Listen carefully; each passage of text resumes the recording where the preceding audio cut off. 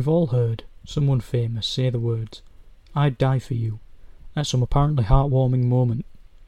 But the one that stands out the most for me is a quote from the Joker, in which he says to Harley Quinn, "Would you die for me?" She instantly replies yes, and he says, "Now that's too easy. Will you, or would you, live for me?" She replies yes again, but unlike the first time, Joker responds with, "Careful. Do not make this oath thoughtlessly." Now I know it's only a film, and it's not real, but the message behind it is that it's so much harder to live for somebody other than yourself. You might stay alive for your mum, dad, brother or sister, or it could be that you have the best group of friends in the world.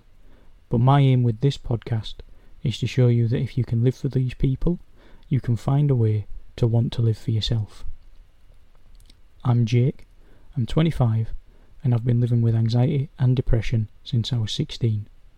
I'm going to cover some hard topics in this podcast, so I hope that you'll join me for the conversation.